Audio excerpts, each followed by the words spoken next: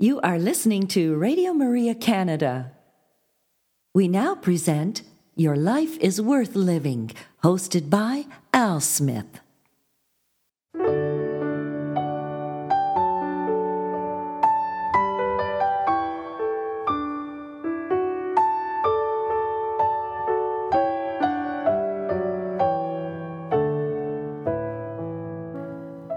Hello, Radio Maria family, and welcome to this week's edition of Your Life is Worth Living, Reflections from the Venerable Archbishop Fulton J. Sheen.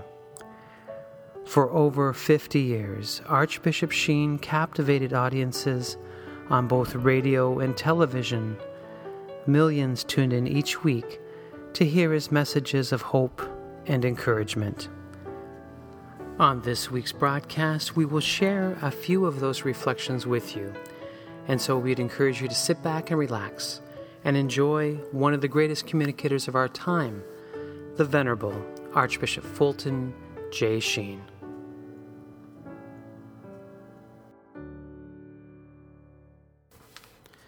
Hello, Radio Maria family, and welcome to another edition of Your Life is Worth Living. I'm your host, Al Smith, and I want to thank you for joining me for this hour of reflection and meditation from the Venerable Archbishop Fulton J. Sheen. Bishop Sheen will be speaking about prayer today, and I'm sure if he was alive today, he would be telling us all to continue to pray, especially the Holy Hour, to spend an hour with our Lord each day if possible. And I think not only of prayer, of course, he was a great lover of the Eucharist, great lover of Our Lady and the Rosary, but of course he was a man that was big on freedom and preached freedom. He's one of the original freedom fighters, I like to say. And so his address today will be on freedom, and it comes from his television series, Life is Worth Living, from the 1950s. And we're going to continue on in our Catechism series. Of course, we're on lesson number 49, and this topic is on prayer today. So looking forward to today's broadcast. So let us begin in prayer as we always do, in the name of the Father, and the Son, and the Holy Spirit. Amen. Hail Mary, full of grace, the Lord is with thee. Blessed art thou among women, and blessed is the fruit of thy womb, Jesus. Holy Mary, a Mother of God, pray for us sinners, now and at the hour of our death. Amen. Our Lady, Seat of Wisdom, pray for us. In the name of the Father, and the Son, and the Holy Spirit. Amen.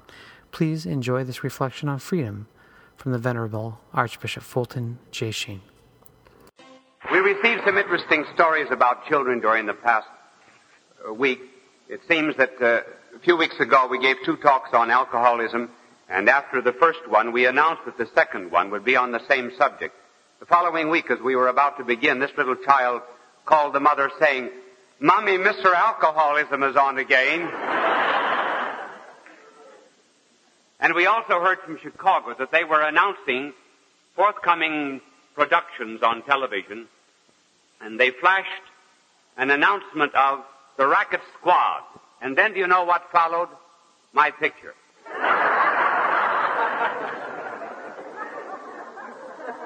And last week, we spoke on juvenile delinquency, and shortly after the telecast, we received a telephone call here at the theater. It seems that 4 men were in this particular bar.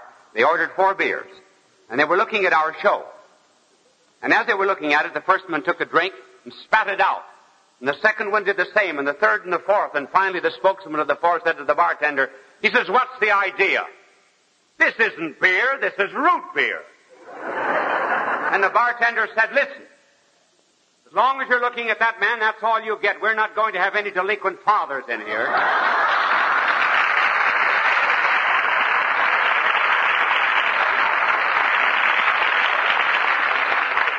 Well, if those men are back in that bar tonight, let me tell them tonight I'm talking on freedom. Order your beers, boys.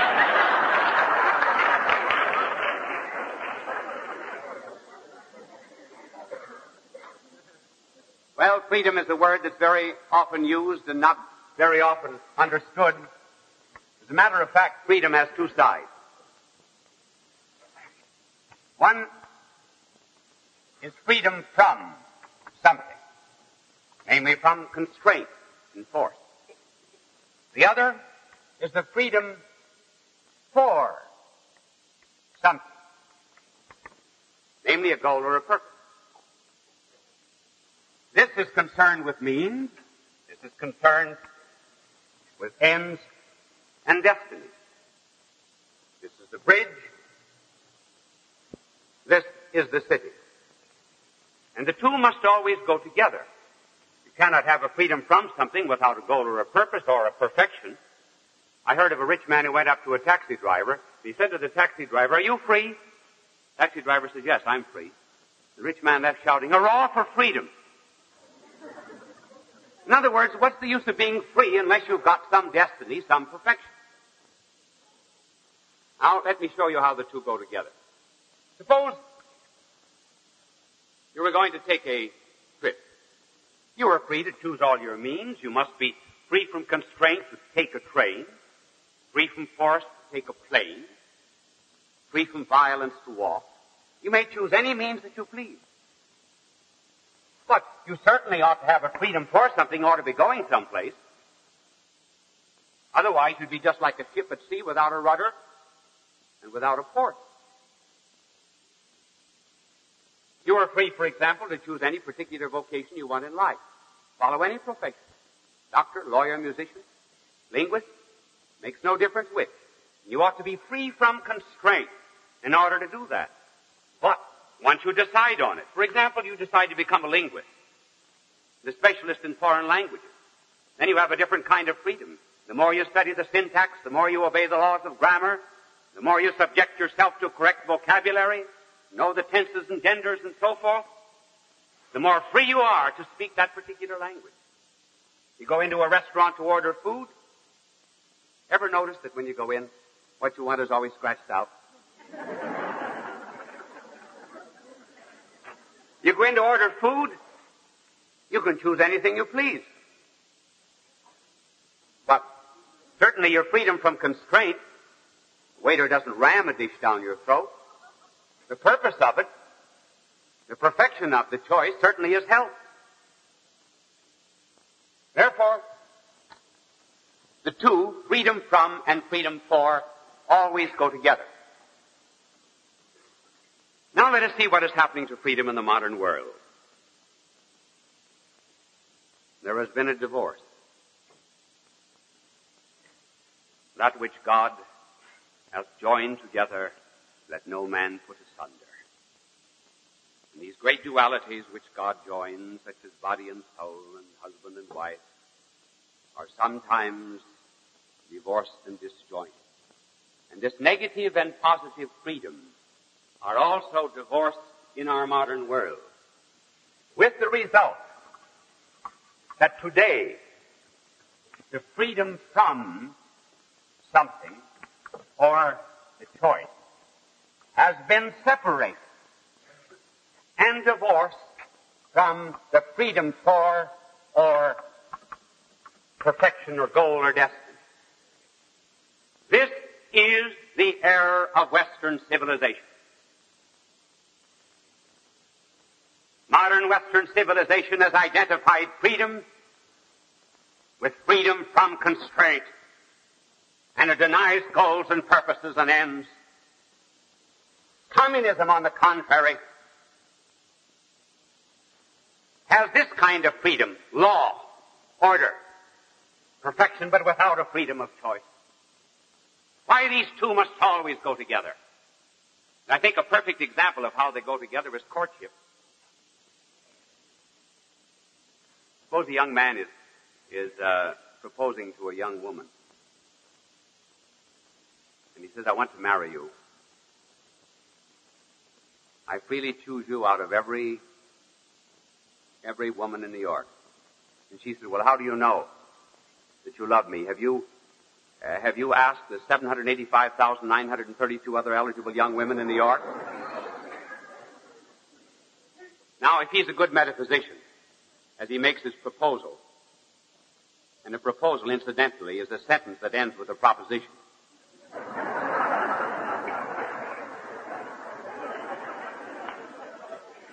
It's a young man's maiden speech. I heard of a young man who was called upon at a dinner once to give excuse me, these things just flash across my mind here as I talk. He was giving a maiden speech at his wedding, and he had never talked before, but they said, you've got to say something. And he was very embarrassed, and to cover his embarrassment, he put his hand on the shoulder of his bride, and he began, this thing has been forced on me.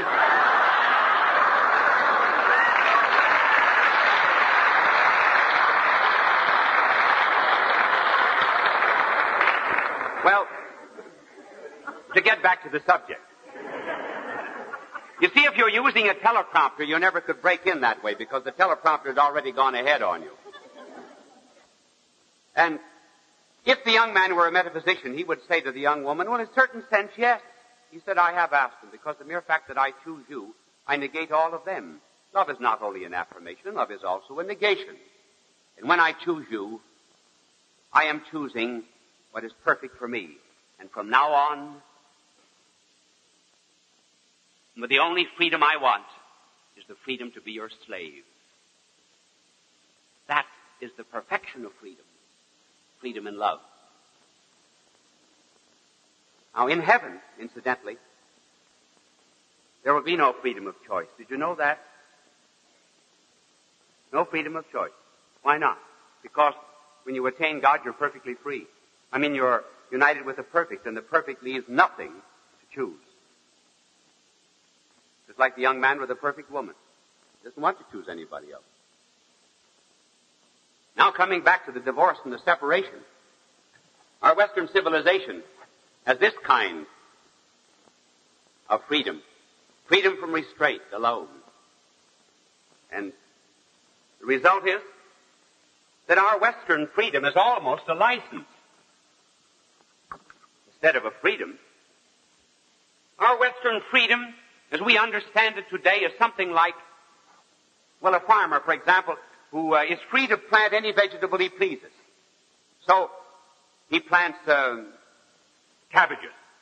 And then he decides they're not high enough, so he plants cauliflower, because cauliflower is a cabbage with a college education. Then 2 weeks after he's done that, he uproots them and he plants some garlic. And he decides, no, this is terrible, because the people who eat this stuff never practice breath control. So he does away with that. Then he tears them up and he plants onions.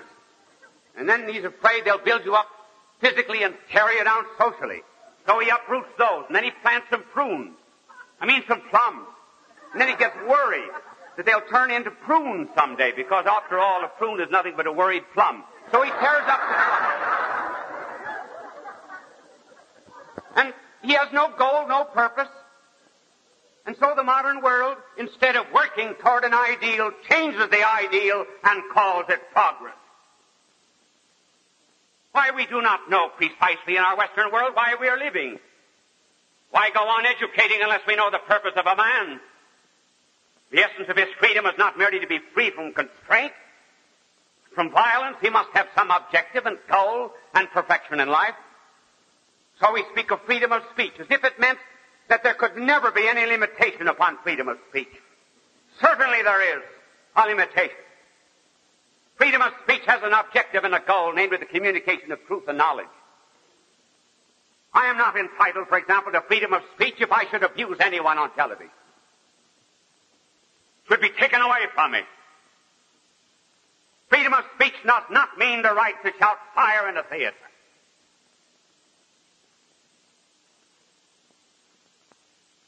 And all of our freedoms have certain goals and certain purposes and objectives. The result is that the people of our Western world, simply because they do not know why they are living, they've never decided what they're going to do with their freedom, find it boring. They would like to surrender their responsibility. They're full of anxieties and worries, and there's nothing in life that is quite as boring as a purposeless existence.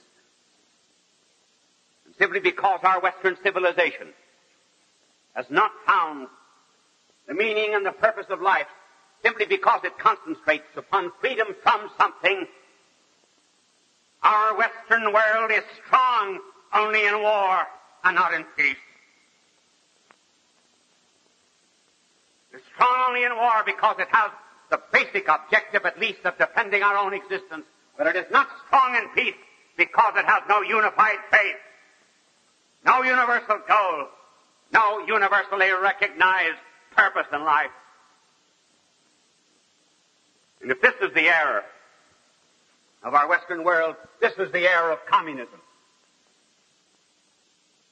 I tell you what communism has done. Communism has taken that perfection which belongs to God, that supreme love which takes away all choice because it's what the heart desires. And communism has taken that perfection of God and has transferred it to earth. And communism says, we are God. We are perfection. We take away your freedom of choice. Our materialistic, atheistic society, therefore, does not give you the liberty to choose candidates. It takes away the freedom of suffrage and the right of voting. And it does these things because we are final and we are absolute, and we take the place of God. And that is why the Soviet Constitution in Article 125 states that the citizens of the Soviet Republic are entitled to freedom of speech, freedom of assembly, freedom of press, on condition that they support the communist system. This is not a real freedom. It's only the freedom of perfection that belongs solely to God and not to a materialized society. But simply because they do have a purpose, they do have a goal, which is the wrong one, namely hate and world revolution, they are strong not only in war, they are strong in peace. Strong in peace because they know what they are after. They know the purpose of their philosophy. They are united upon goals. Their destinies indeed are wicked, but at any rate it unites them. So we may summarize, this is the condition of the world. Our Western civilization calls freedom the right to do whatever you please. That's the way you'll find almost everyone in the Western world defining it. Freedom does not mean the right to do whatever you please. Otherwise, it's a physical power, not a moral power. Certainly you can do whatever you please. You can turn a machine gun on your neighbor's chicken. You can stuff Aunt Lucy's mattress with old Gillette razor blades. If freedom is only physical power, then only the strong are free. And because this resulted in a chaos and a crisscross of individual egotisms, communism came along and they said, no, freedom is the right to do whatever you must. And so, Frederick Engels said, the co-founder of communism, said you hold a stone in your hand and you drop it. That stone is free to fall in obedience to the law of gravitation, and so he says you are free, only on condition that you obey the law of the dictator. This is freedom of an end without the freedom of choice. And the end is materialistic instead of divine. Our Western civilization is like the pendulum separated from a clock. This is the clock without a pendulum. And what is the true meaning of truth? True meaning of freedom, rather, is freedom is the right to do whatever you want. Whatever you want. And oughtness implies law, implies purpose. And the purpose and the law attained through freedom of choice. For example, I am free to draw a triangle only on condition that I give it 3 sides. I have to obey the law of a triangle. I'm free to draw a giraffe only on condition I give it a long neck. If I give it a short neck, I'm finding that I'm not free to draw a giraffe at all. If in a stroke of broad-mindedness I give a square 5 sides, I'm not free to draw a square. Freedom implies some oughtness and some law. And we are free in that law. Very free within it. As a matter of fact, if we obey the traffic laws, we're free to drive. The more a man knows about golf, I'm not a golfer, but I know something about it. The more a man knows about the laws of golf and how to hold a club, the more free he is to play it.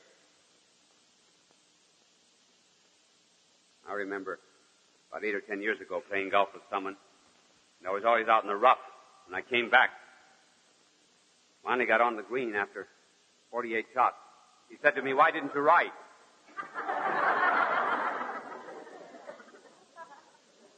So our blessed Lord said, "It is the truth that makes you free."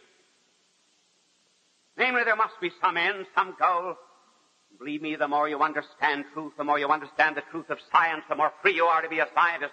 The more you understand the truths of the law of God, the more free you are to live and to enjoy life.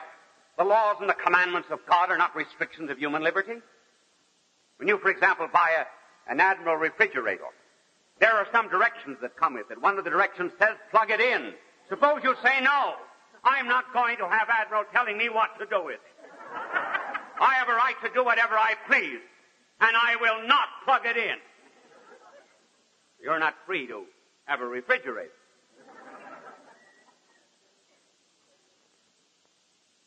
You can see, therefore, the tragedy of freedom in the world. God might have made another kind of world than this. Sure. He might have made a world of necessity, so that we would all be good with the same necessity that apple trees grow apples.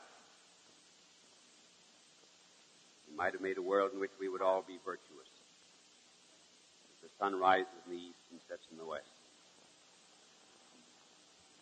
But God decided to make a free world,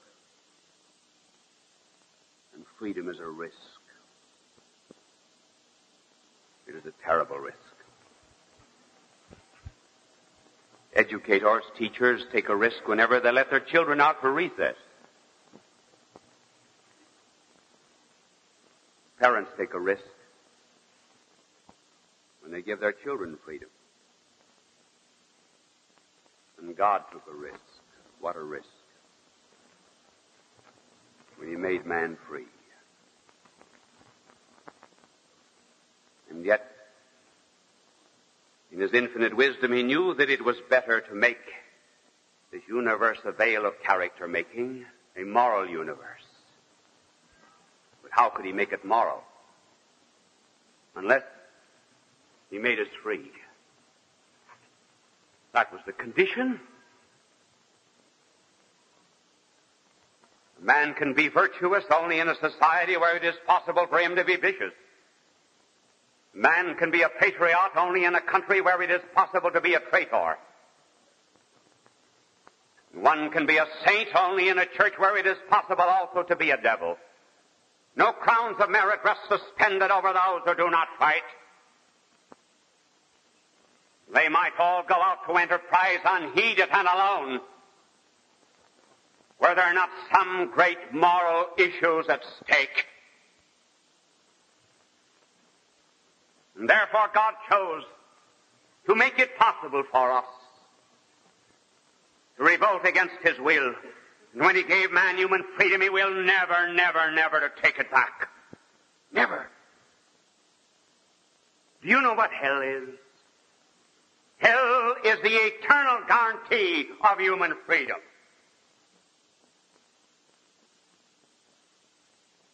Man with a clenched fist can raise it eternally in the air and say, non serviam. To his own misery and unhappiness which the freely chose.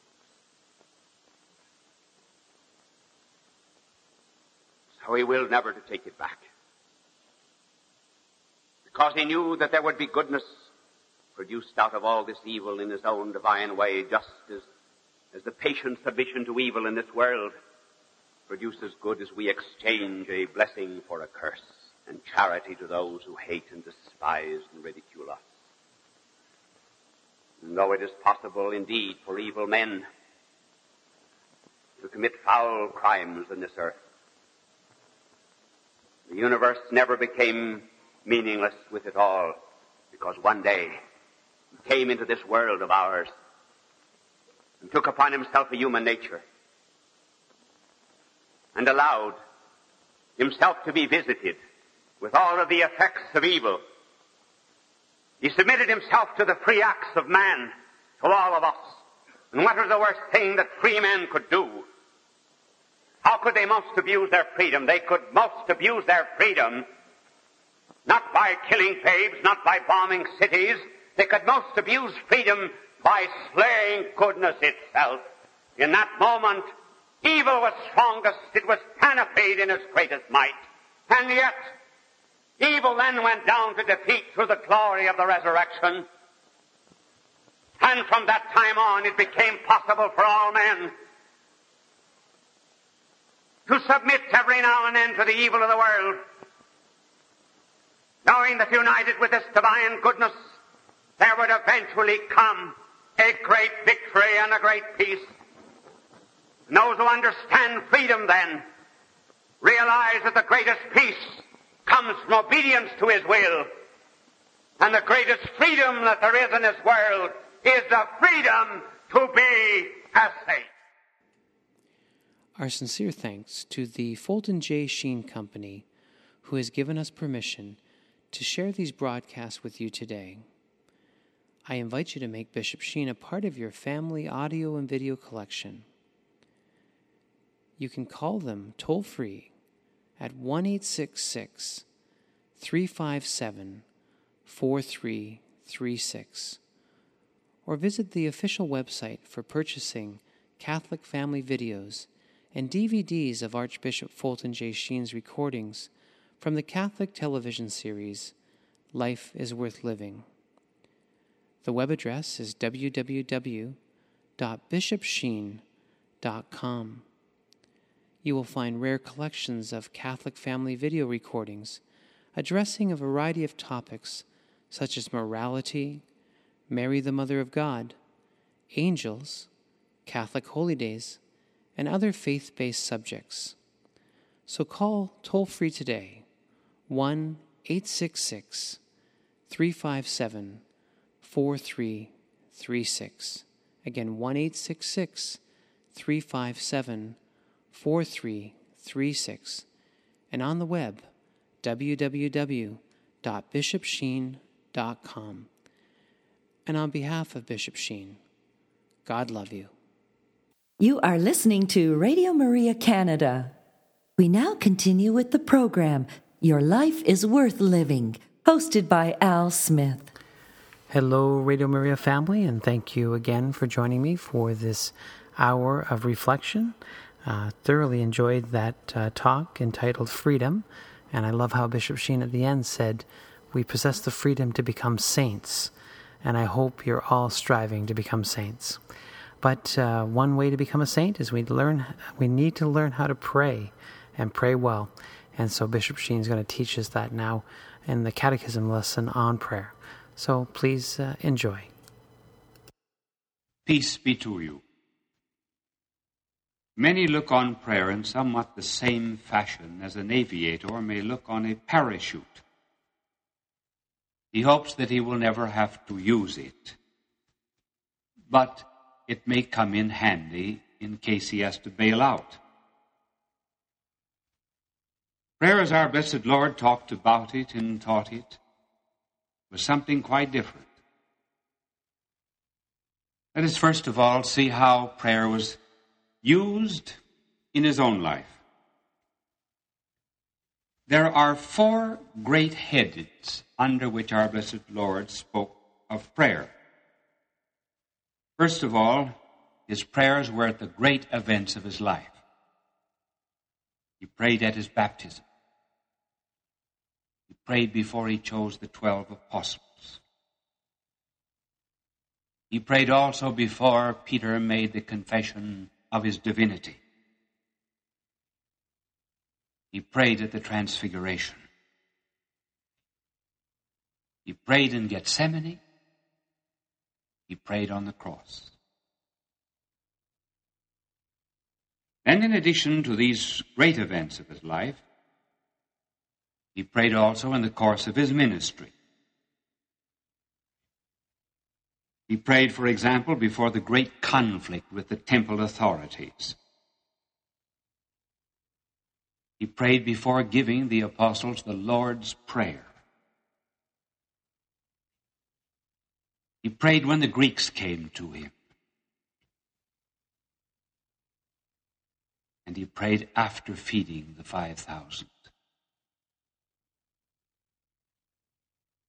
In addition to these 2 special headings of prayer, he also prayed at his miracles. He prayed, for example, when he healed the multitudes, when he fed the 5,000, when he healed the deaf mute, and when he raised Lazarus from the dead. And then in a fourth category, there were prayers that he said for others. He prayed for the 11. He prayed for the whole church. He prayed for those who nailed him to the cross. And in a very special way, he prayed for Peter. Now, taking out all that he said about prayer, what is prayer? Well, the best definition of prayer is that it is a lifting of the mind and the heart to God. To make it more simple, prayer is a dialogue. Man breaks silence in two ways.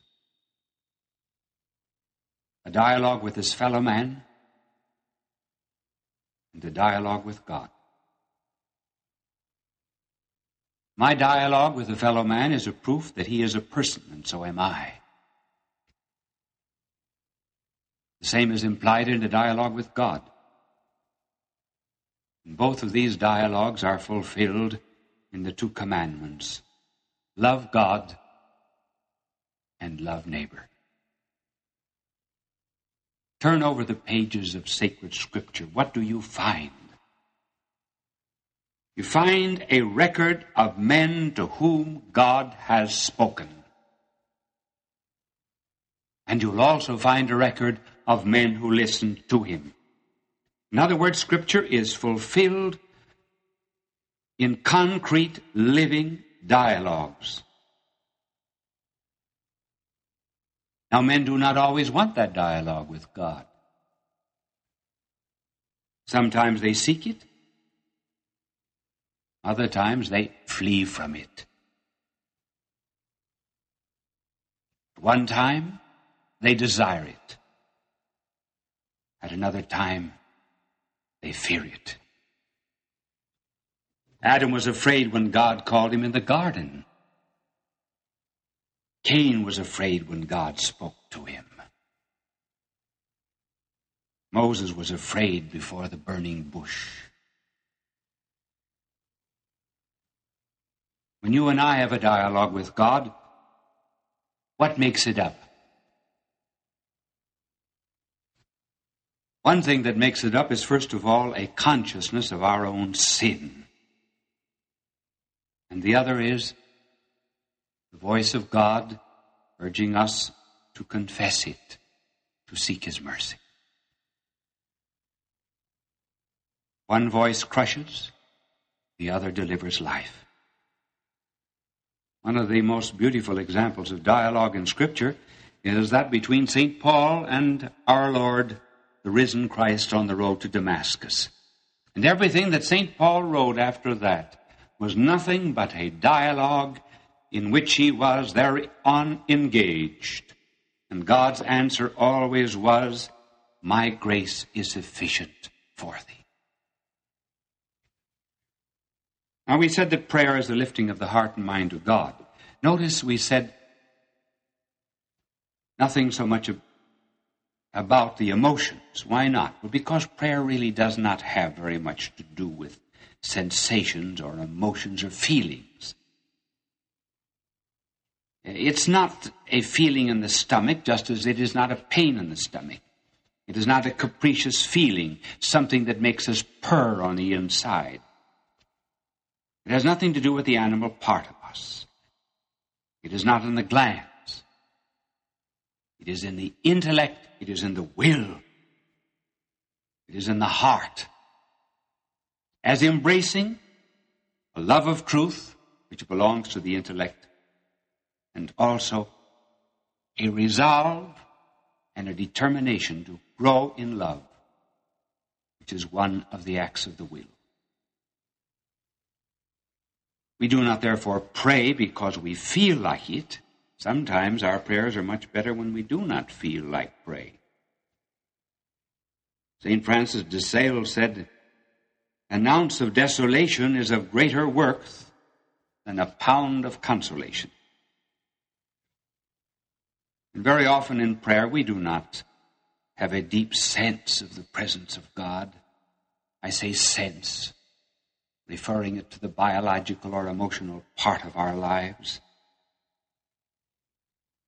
Really, we are very much like children that are carried in mother's arms. If we are carried in our Lord's arms, we rarely see his face, but we know it is there. Prayer, then, is an intercourse between a created spirit and the uncreated spirit, which is God. It is a communion, a conversation, an adoration, a penance, a happiness, a work, a rest, and asking, a submission. It has many, many forms, some belonging to beginners and others belonging to great saints. For example, there's vocal prayer, what we say with our lips. Then there's meditation, which is a kind of a spiritual daydream or reverie. Then there is the higher contemplation of saints, which is an affective union with God. In vocal prayer, we go to God on foot. In meditation, we go to God on horseback. And in contemplation, we go to God in a jet. It may be asked, why should we pray? Well, why breathe? We have to take in fresh air and get rid of bad air. We have to take in new power and get rid of our old weaknesses. We pray because we are orchestras and we always need a tune-up. Just as a battery sometimes runs down and needs to be charged, so we have to be renewed in spiritual vigor. Our blessed Lord said, "Without me you can do nothing." Oh yes, we can eat and drink and we can sin, but we cannot do anything toward our supernatural merit in heaven without him. We happen to live in a conditional universe, and because we fulfill certain conditions, then certain effects are produced. For example, if you strike a match, it will light. That's the condition. So too, there are millions and millions of favors hanging from heaven on silken cords. And prayer is the sword that cuts them. Our real strength comes from without, not within. Light is not in the eye. It is in the sun. Sound is not in the ear. It is in something outside of us. The sun uses the eye. Music uses the ear. And God uses us in prayer. When we pray, we get into a new environment of love. It is something like the difference between a child in a nice family and a waif. A waif of the streets has no guarantee of security, for example, food and clothing and shelter, because the child is not in an environment of love, such as the child in a family. When we pray, we put ourselves under God's love. And hence we receive blessings which otherwise we would not receive. Now this is something very much to keep in mind in family life. Those, for example, who are raising children and never put themselves in God's care and providentially trust him are not receiving the blessings of those who know that when God gives a child, he will also provide for it. That brings us to some concrete suggestions about prayer.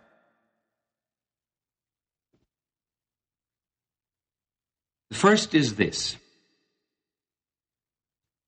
In prayer, do not do all the talking. If you went into a doctor's office, you would not rattle off the symptoms and then rush out. How did you learn to speak the English language? You learned to speak by listening, did you not? How does a scientist learn the laws of nature? By imposing laws upon nature? No, he sits down passively before nature and says to nature, now you reveal to me your secrets. So we are not constantly to be yapping in prayer. Sacred Scripture says, speak, Lord, thy servant heareth. We often change that. And we say, listen, Lord, thy servant speaketh. Prayer is not a one-way street. It is a boulevard. In prayer, therefore, we must not only speak, we must also listen. God talks to us. And more in meditation than in vocal prayer. A second suggestion. Petition is a very valid form of prayer, but do not make all your prayers prayers of petition. In other words, let not the attitude before God be, give me this, give me that. What would a young man think of a girl who constantly said, give me this mink coat, give me this ring, send me these flowers? Is it not true that when you love, you are embarrassed when anyone asks, what do you want? The more you love, in a certain sense, the less you want. Now, this does not mean to say, God forbid, that we must not pray for certain favors from God. We will speak of that later on. Because petition is an essential part of prayer. The point we are making is that it is not all prayer. It is not the perfect prayer. Therefore, think of other forms of prayer besides asking. Thirdly, when you pray, do not think that God is reluctant about giving you favors. You must not think that God acts toward you in somewhat the same way that some people act toward a beggar. If they see a beggar on the other side of the street, well, they will turn a corner perhaps to get rid of him. God is a loving Father. As soon as we begin praying, he does not turn a deaf ear to us. Think, therefore, of your relationship to God in somewhat the same way as the relationship of a child to a father. And that is the way our blessed Lord told us to pray. When in the Our Father, which contains 7 petitions, he began with, Our Father. A fourth suggestion. There are liturgical prayers. There are indulgence prayers. They should always be favored. But in your private devotions, you should try to remember that your prayers should be your prayers. Do not let all of your prayers be like circular letters. When you get a circular letter, do you not sometimes put it in a wastebasket? Why do not you pray out of your own heart? Your heart has problems like no one else in the world. It has certain worries and hopes, agonies and fears, and weaknesses. And these constitute the content of your prayer. And your prayer will come out of them. You will be a person who is praying. Our blessed Lord said that he calls his sheep by name. In other words, we are individual before him. Our blessed Lord turned to the thief and addressed him in the second person singular. Thou, this day thou shalt be with me in paradise. Let therefore your prayer be personal. Even when you say certain indulgenced and liturgical prayers,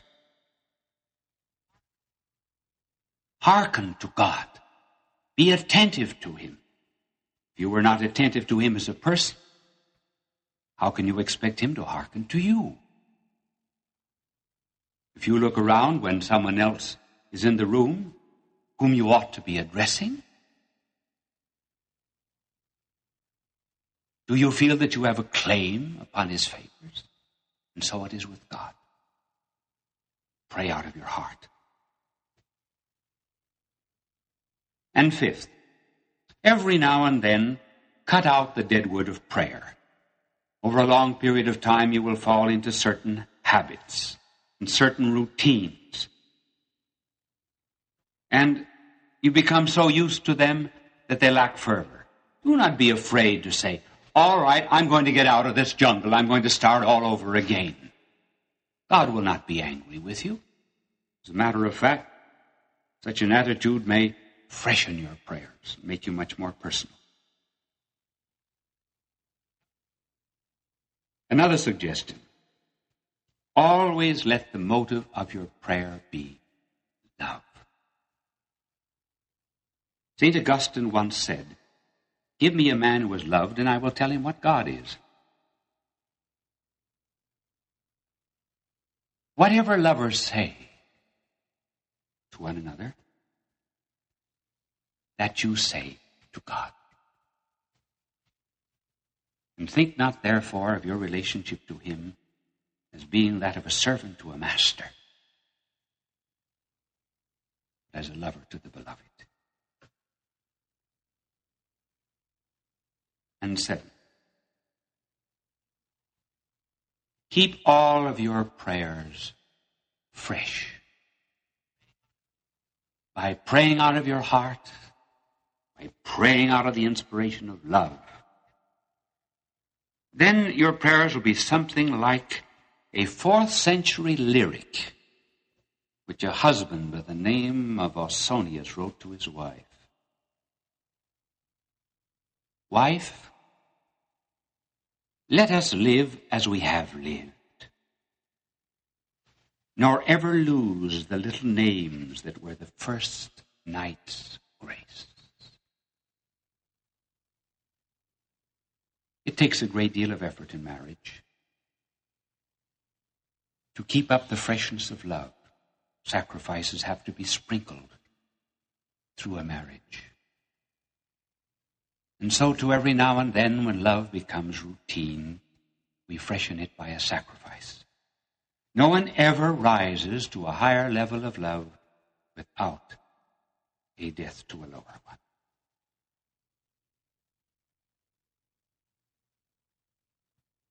And finally, do not let all of your prayers be like blueprints which you bring to God and then ask him to rubber stamp.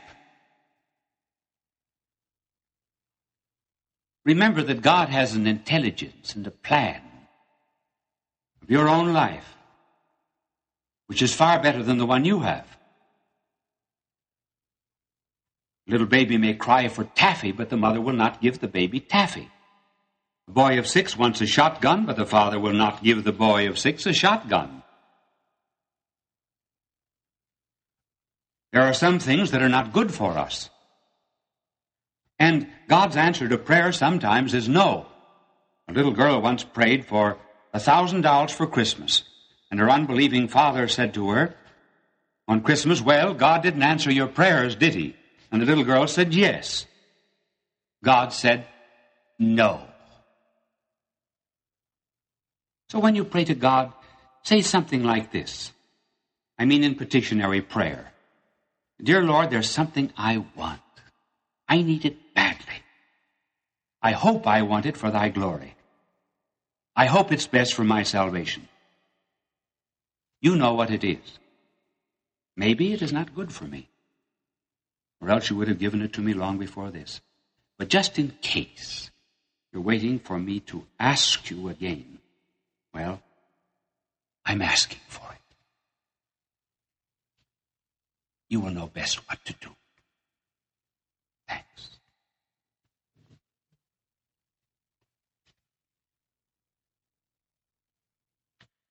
And in conclusion, may we suggest two special forms of prayer. One, the rosary, and two, silence and meditation. First of all, the rosary.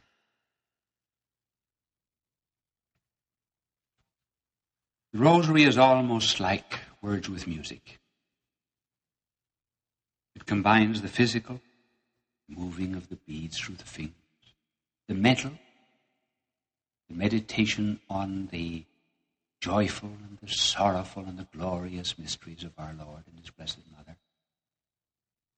And finally, something vocal, namely saying our prayers with our lips. There was once a young lady who said to me, I think a rosary is monotonous, and I don't think God likes for us to say monotonous prayers. I said to her, who's that man with you? She said, that's my fiancé. I said, do you love him? She said, yes. I said, how does he know? Well, she said, I told him. What did you say? I said, I love you. When did you tell him? Last night. Did you ever tell him before? She said, yes, I told him the night before. Well, don't you think he tires of it? Isn't it a bit monotonous? No. Saying that we love is never monotonous because we say it in a new moment of time and in a new place. And so it is with our rosary. And finally, silence. Take out at least a half an hour a day. Live above yourself. Live within yourself. Have an inward solitude. Fulfill the words of John the Baptist. He must increase. I must decrease. And in the language of St. Paul, you will say that your life is hidden with Christ in God. Through prayer, contemplation, you can say, as St. Bernard said to Pope Eugenius, tuus esto ubique. Always belong to yourself. And then you will belong to God. God love you. Stories of the world. And, oh, did he cry? Do you think he cares if I tell him things? Just little things that happen. And do angels' wings make a noise? Can he hear me if I speak low? Does he understand me now? Tell me, for you know. Lovely lady dressed in blue, teach me how to pray. God was just your little boy, and you know the way. God love you. Hello, Radio Maria family. Archbishop Fulton J. Sheen was a master communicator with an unforgettable voice and ability to communicate the message of Christianity to all peoples. He was a Catholic priest with a tremendous knowledge of Catholic theology. We've been blessed to share his recordings through the generosity of our good friends at FultonSheen.com. I would ask you to visit their website to download hundreds of MP3 talks by the great Archbishop Fulton J. Sheen. please visit them at www.fultonsheen.com, and there you can enjoy the voice of the Master Preacher of Christ, who touched the lives of millions worldwide with his warmth, wisdom, and humor. So please visit fultonsheen.com to start enjoying your own collection of Archbishop Fulton J. Sheen recordings. You are listening to Radio Maria Canada. We now continue with the program, Your Life is Worth Living, hosted by Al Smith. Well, my dear Radio Maria family, our hour has come to an end, and it seems like every week the hour just flies by. And so I would ask you to pray for us and know that we will pray for you. And so until next time, may the Lord bless you and keep you. May the Lord let his face shine upon you and be gracious to you. May the Lord look upon you kindly and bring you peace. You have been listening to Your Life is Worth Living, hosted by Al Smith, here on Radio Maria Canada.